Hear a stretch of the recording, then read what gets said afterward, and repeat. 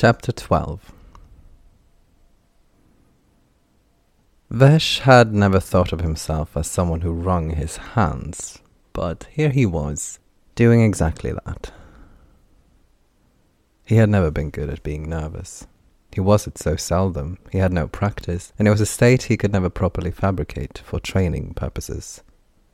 It seemed like such a useless state. It had too much in common with fear. He suspected it actually was fear, but fear he had been made to think of as something almost positive. It's just nerves. There was nothing just about this at all. He could barely think.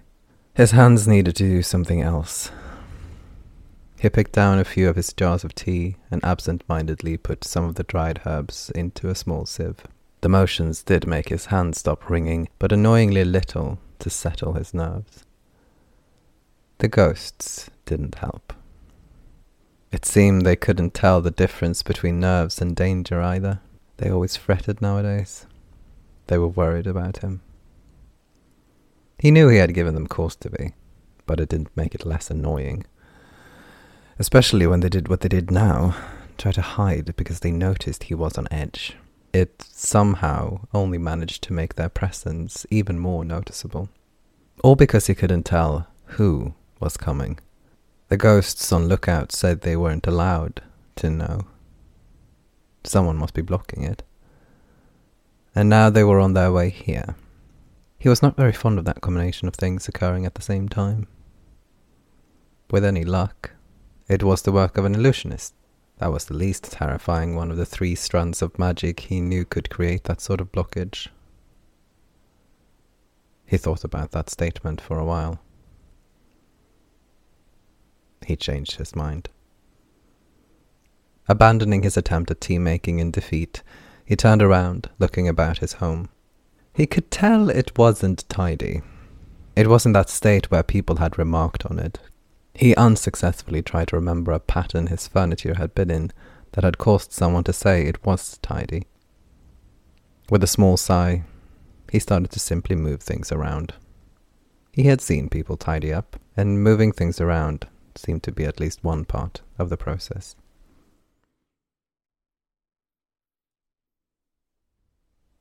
"This is it," Taryn said.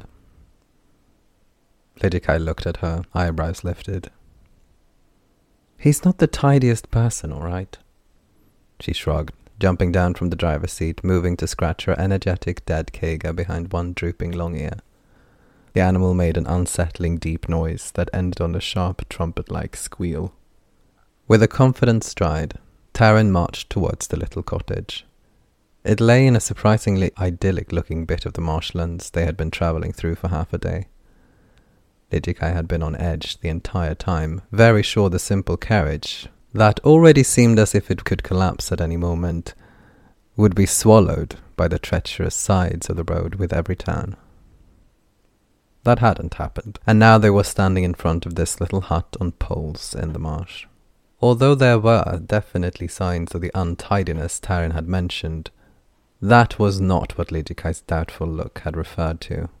The place simply looked entirely abandoned. Brown, slimy vines covered the windows and walls, looking as if they were slowly and successfully choking the entire house. That didn't stop Taryn. She decisively walked up the creaking, swinging wooden ramp leading to the back of the house. Lijikai remained beside Mayamane, and Crow's head was peeking out from the carriage. Not a sound came from where Taryn had disappeared. Lijikai looked at Crow, who shrugged. "Well, fuck," they heard Taryn say loudly from inside the house. She came out again, around the corner, and walked back to them. "Makes you wish that ban on teleportation could be lifted, huh?" she said, climbing up into the driver's seat again.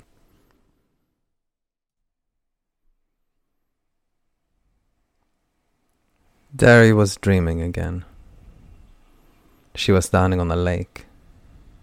It vibrated underneath her feet, rippled, and suddenly flowed up to surround her, like a room with walls of clear, still water.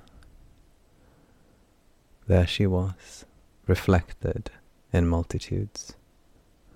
It didn't look anything like her, but it was her. She would recognize herself, looking like she did in the water, anywhere. But she didn't look like that.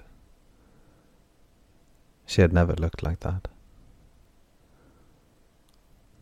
A sharp ripple in the surface, and the image changed.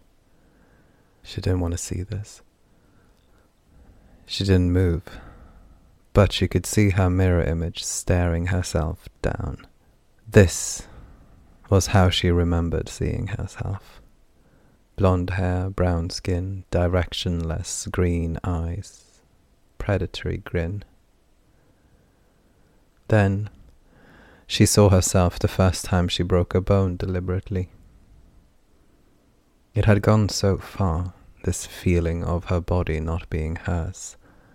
She had to do something to reclaim it. She remembered thinking that thought, that first time she broke a bone deliberately. She couldn't reflect when she was awake. Not that she wanted to, but she couldn't either. When she was awake, memories were like trying to hold on to furious eels. Did it work? Had it worked? This sculpture she had turned herself into. Did she feel as if it belonged to her now? She supposed it did. Leaning closer to the water, she brought her fingers up to the hex brand on her forehead. She could still see the remnants of the tandia underneath, a stylized mortal heart, the symbol of healing. There are many ways to try and heal.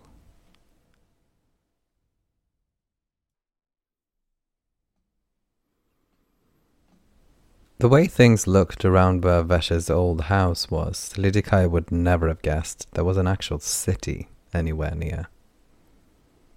But there was, and it wasn't a small one. Taryn said the usual way to arrive was from the north. Most people wouldn't go through the swamp. Lidikai, for once, did not blame most people. They were back on the limestone of the Alva Trail, and before them towered, quite literally, Everglade Lith. Lidikai had heard of it, but even the stories hadn't done it justice. He had heard that Everglade Lith had started as a tiny village, a set of houses that had evolved into several houses stacked on top of the first ones, supported by the surrounding dense forest. Supposedly, this had been going on for hundreds of years. Lidikai couldn't see the top of the wall. It disappeared up into the hazy verdure, and the closer one came to it, the more impossible it was to make out. Damn. He could hear Crow breathe behind him. Lidikai turned to Taryn to escape yet another height-induced vertigo. "You've been here before," he said. She nodded. "Many times. When Vesh still lived here, which, I want to stress, wasn't that long ago. We came here now and again. He prefers having company when he stocks up on necessities. And I came here alone as well, when he needed a break from me. It's a nice place. Well, depending on your preferences. It suits me, at least." Lidikai couldn't say he got any other first impression than a lot. Everywhere he saw something worth looking at. An ingenious way to tie two walls together, someone's intricate solution of hanging their laundry, though how someone got anything dry in this moisture he had no clue. Ori climbing across windows on the duckweed-covered wooden walls in ways that made his breath hitch. The whole tall structure was positively crawling with life of all kinds. No one in the stables batted an eye at the fact that Manarym wasn't alive. It seemed that Taryn were familiar with the people in there. She exchanged words, a few favors were mentioned as payment, and then she was done, motioning for Lidikai and Crow to follow her. Taryn led them to a sturdy wooden rectangle hanging off a combination of ropes and wheels. She nodded to an Ori next to it, who wolf whistled loudly, causing Lidikai and Crow to jump, and another 5 Ori to appear from around the corner. They moved into position around the rope and wheels construction, and seemed to be in the middle of a vivid conversation about a piece of music. Hold tight, Terence said quickly, pointing at a few rope handles around the sides of the platform. Lidikai and Crow obeyed, just in time to stay upright as the lift jerked into motion and brought them upwards inside of a hollow between the vertically stacked houses. They came to an opening, and to a stop there. It led out into a passage made of ropes, thick vines, and wood. The sun didn't make it in here. Instead, there hung little lanterns everywhere, spreading a yellow and green light across the entire place. Obviously familiar, Terence set off along the passage, Lidikai stumbling after her and Crow, unable to not get stuck in impressions. Side passages winded off all around. In some places the passage opened up to a small square, a courtyard full of playing children, a lively game of cards, or a musical rehearsal. At one of those side passages, Taran turned, and as Lidikai caught up, he saw that she had stopped in front of a house lodged at the back of a small yard. The lanterns were hanging here as well, but in even more colours, red, purple and pink, among the ubiquitous yellow and green. Above the double doors and small square windows sat a large wooden sign, partially claimed by sticky vegetation. "The Other Tavern," it said. I asked. They refused to answer, Taran said when Lidikai looked up at the sign. In fact, they almost banned me. Though, she squinted. Actually, that was for something else. Anyway, pretty safe bet they know where Vash has gone in there. And by the moons, I need a drink. Taran shoved Crow and Lidikai into a little cubicle in a corner of the tavern, telling them she would get things sorted. Drinks, info, whatever, as she put it. The place was as green and yellow as the outside. Chandeliers made of more rope, vines and glass, and decorated large branches adorned the ceiling and walls. Low above the table that Lidikai and Crow were each side of now, hung an intricate light-shedding contraption. The light in there moved along the construct in a little glass tube that coiled around vines, black stone details and hemp. Ivali design. He wondered if they could be made portable. Memories chased each other through his mind like the shining bubble in that lamp. Time stretched in strange ways, some things sharp, others unclear, perhaps unimportant. When he and Crow first met, there had been something about a light of some kind. He had a flickering memory of being angry. What for? He remembered the anger starkly, but not the reason for it. That felt typical of him, though he admittedly wondered why. Look where chance has brought us, huh? Lidikai said, to untangle from that weird, lost feeling. Crow sharply let out their short, breathy laugh. They shared a look across the table, Crow unable to stop an apologetic smile from brushing over their face. The silent communication was brought to an abrupt halt by Taran putting down 2 tankards filled to the brim with dark, foamy liquid with a bang. Sorry, she said, sucking her teeth, wiping the stuff she spilled quickly with her arm. Lidikai noticed she did not have a drink for herself, despite her expressed need earlier. Okay, so I know where Vash lives now. Bit of a hike northward. Should only take half a day or so. And 1 room each for you. She fished 2 keys out of a belt pouch. We're spending the night, and I am continuing my drinking over there. She nodded in a very unclear direction. Don't kill each other, she grinned and walked across the room, the middle of which had turned into a little dance floor. Next to it sat 2 Ori playing Retna, one of them keeping the beat with the stomping of a bell-wearing foot. Lidikai followed Taran with his eyes as best he could. Among the crowd, he could tell she was sitting down by a table opposite someone who had an impressive mane of red hair, but he couldn't make out more than that. Knowing Taran, he knew both what her rushed behavior and that mane of hair meant. Well, we've most certainly lost her for the night, he said with a small chuckle.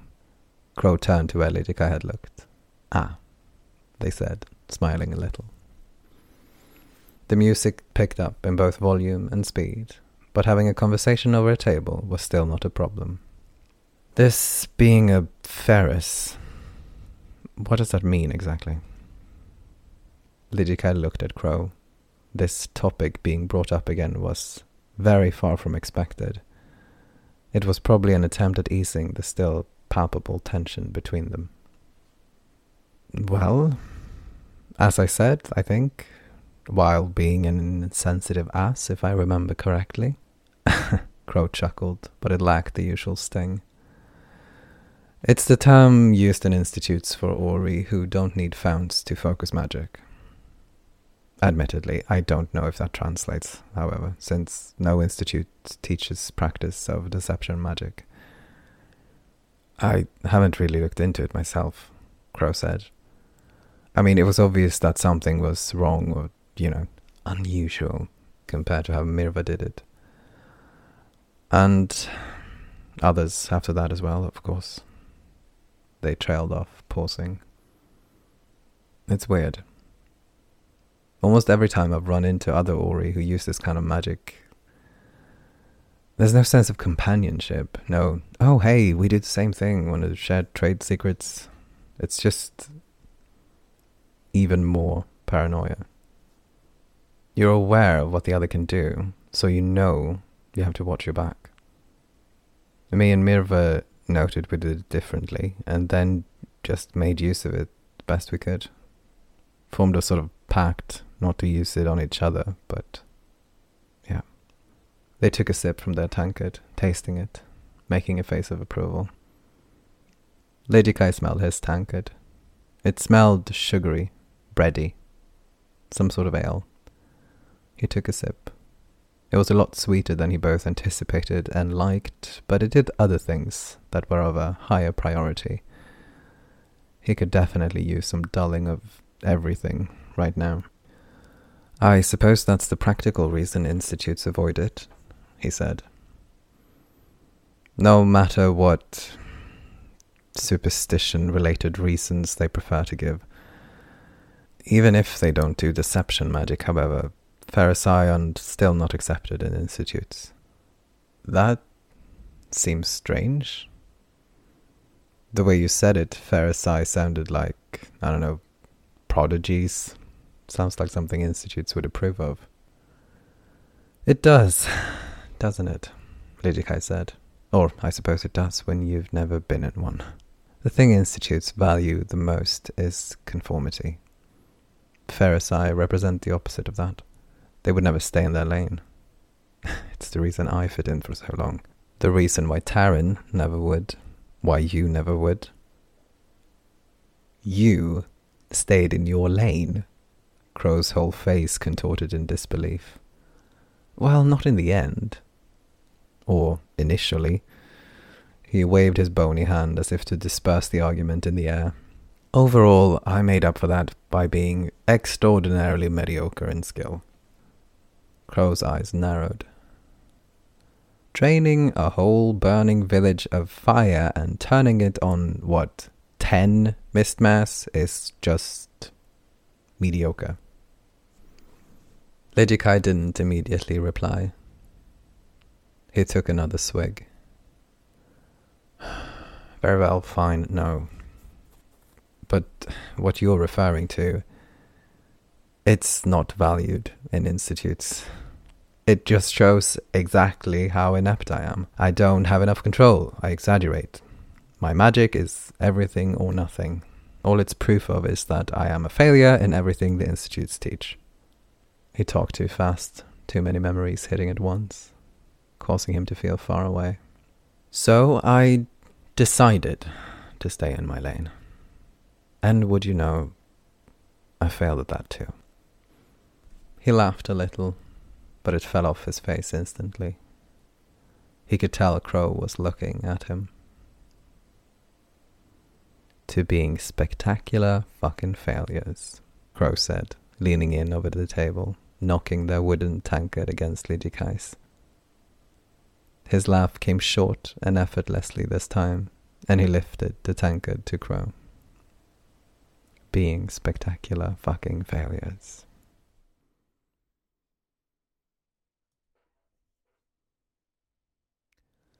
Taryn had been hungry, so she had ordered a plate of deep-fried roots along her ale. She had eaten half of it. She had drunk half her ale. Right now, however, all of that was halfway up her throat again because there was a very sharp knee in her solar plexus and a much sharper knife against her throat. The knee and the knife belonged to an Ori called Lupa. Lupa had hair that was more of an entity than individual strands of hair, and Taryn had instantly wanted to bury her whole being in the thick red mess. She had large bright green eyes and freckles all over her face. Her skirts were so many and so flowy, Taryn didn't know how they stayed up on her thin hips. Taryn didn't have many strategies for flirting, so she usually suggested playing cards. Therefore, she had challenged Lupa to a game of tell. Taryn was a very good tell player, and Lupa was a very, very bad loser. Knife to your throat bad, apparently. "You are cheating, Ratuya," Lupa hissed close to Taryn's face. "No need for insults," Taryn said as carefully as she could, larynx brushing against the blade as she spoke. "I'm not a Ratuya." It seemed to catch Lupa off guard, the pressure of the knife easing up. She tilted her head to the side, with a smile on her face. "So you did cheat," she said. "Sure, if that gets the knife off my throat." Lupa cocked an eyebrow at Taryn, still smiling. Slowly, she removed the knife, only to carefully draw it along Taryn's jawline. Taryn allowed herself to doubt the failure of her flirting. Lupa folded the knife, putting it down her neckline.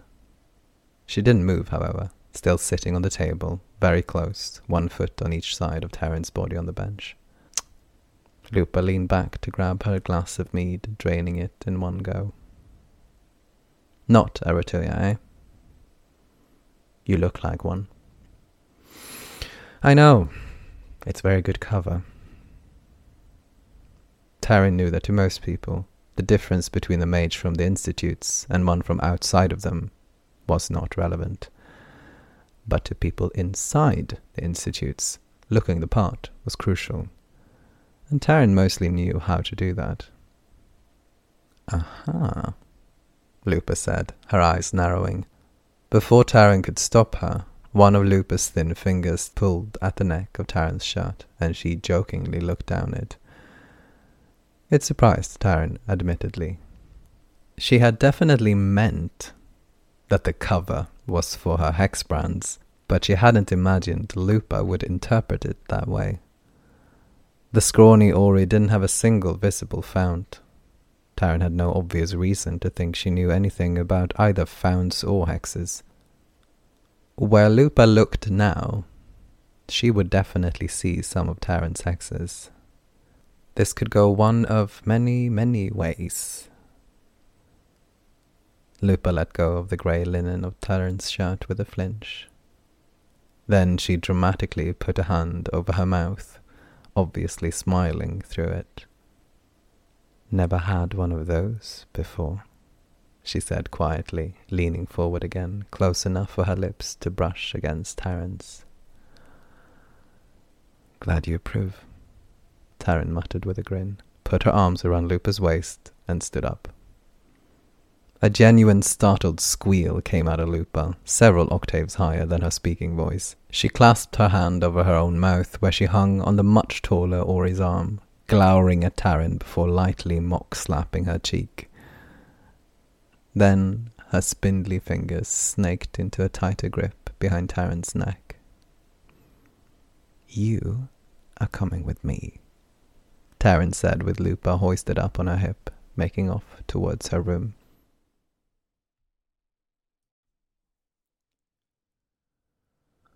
Lidikai was, admittedly, a little drunk. He was in his room in Everglade Lith's tavern, or one of the taverns in the town at least, which had turned out to be more of an inn than a tavern. He was alone. He looked about himself in the green and yellow lantern-lit room. Yes, he was alone. This reminded him of something. Staring into his own reflection in the framed piece of silvery metal on the wall, he tried to make his mirror image tell him what it reminded him of. The inn in Nora's. That's what it was. An uncomfortable chill went through him. He shook it off as best he could.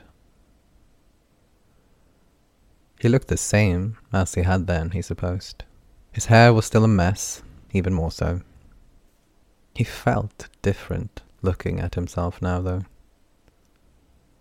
It was difficult to tell exactly how. And, to be perfectly honest, he thought it might have something to do with the ale. But some of it didn't. He had thrown off his robe as he came into the room. His black linen shirt and trousers had been washed in streams and basins under taps in cities throughout this simultaneously so long and short journey. They were wrinkly and had some stains that refused to go out.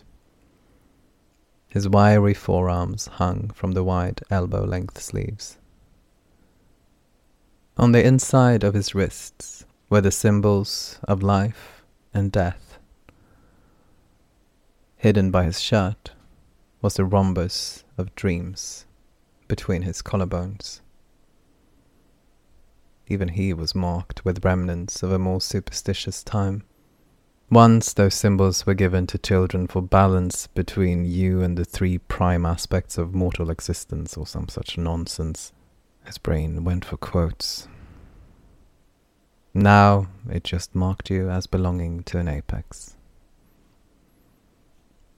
They weren't entirely intact on him, those symbols, though. The base of the triangle of life and one side of the circle of death were both broken up by old burns. That was different. He had always hidden them, those burns, those symbols, worn armbands, wrist protectors, long sleeves, whatever. It wasn't exactly uncommon for elemental practitioners to have a few, or many, scars from spells getting out of hand.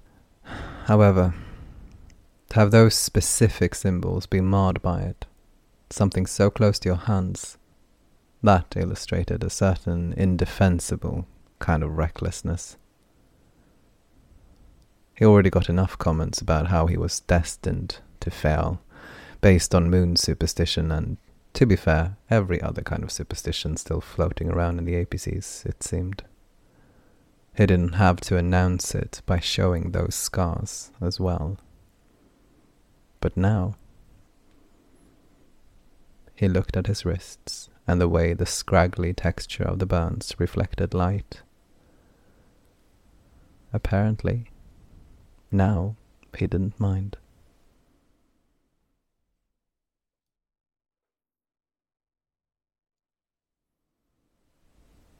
It was rare that Taryn wasn't the first to leave a shared bed, but this time she had been beaten. Sticky eyelids reluctantly parted into the sunlit room. Curtains not drawn, everything too bright. She hadn't had a lot to drink, but her headache was magnificent. The flashes of pain through her left side were as bad as usual in the morning, but not worse, at least. Her neck felt as if she'd slept without a pillow entirely. She rolled over on her back. Other parts of her body hurt as well, but that was a pleasant echo. She was fairly sure Lupa hadn't left early to signal dissatisfaction. It was just that kind of meeting. Moonlight brief. She'd been damn cute, though. Knife edge cute,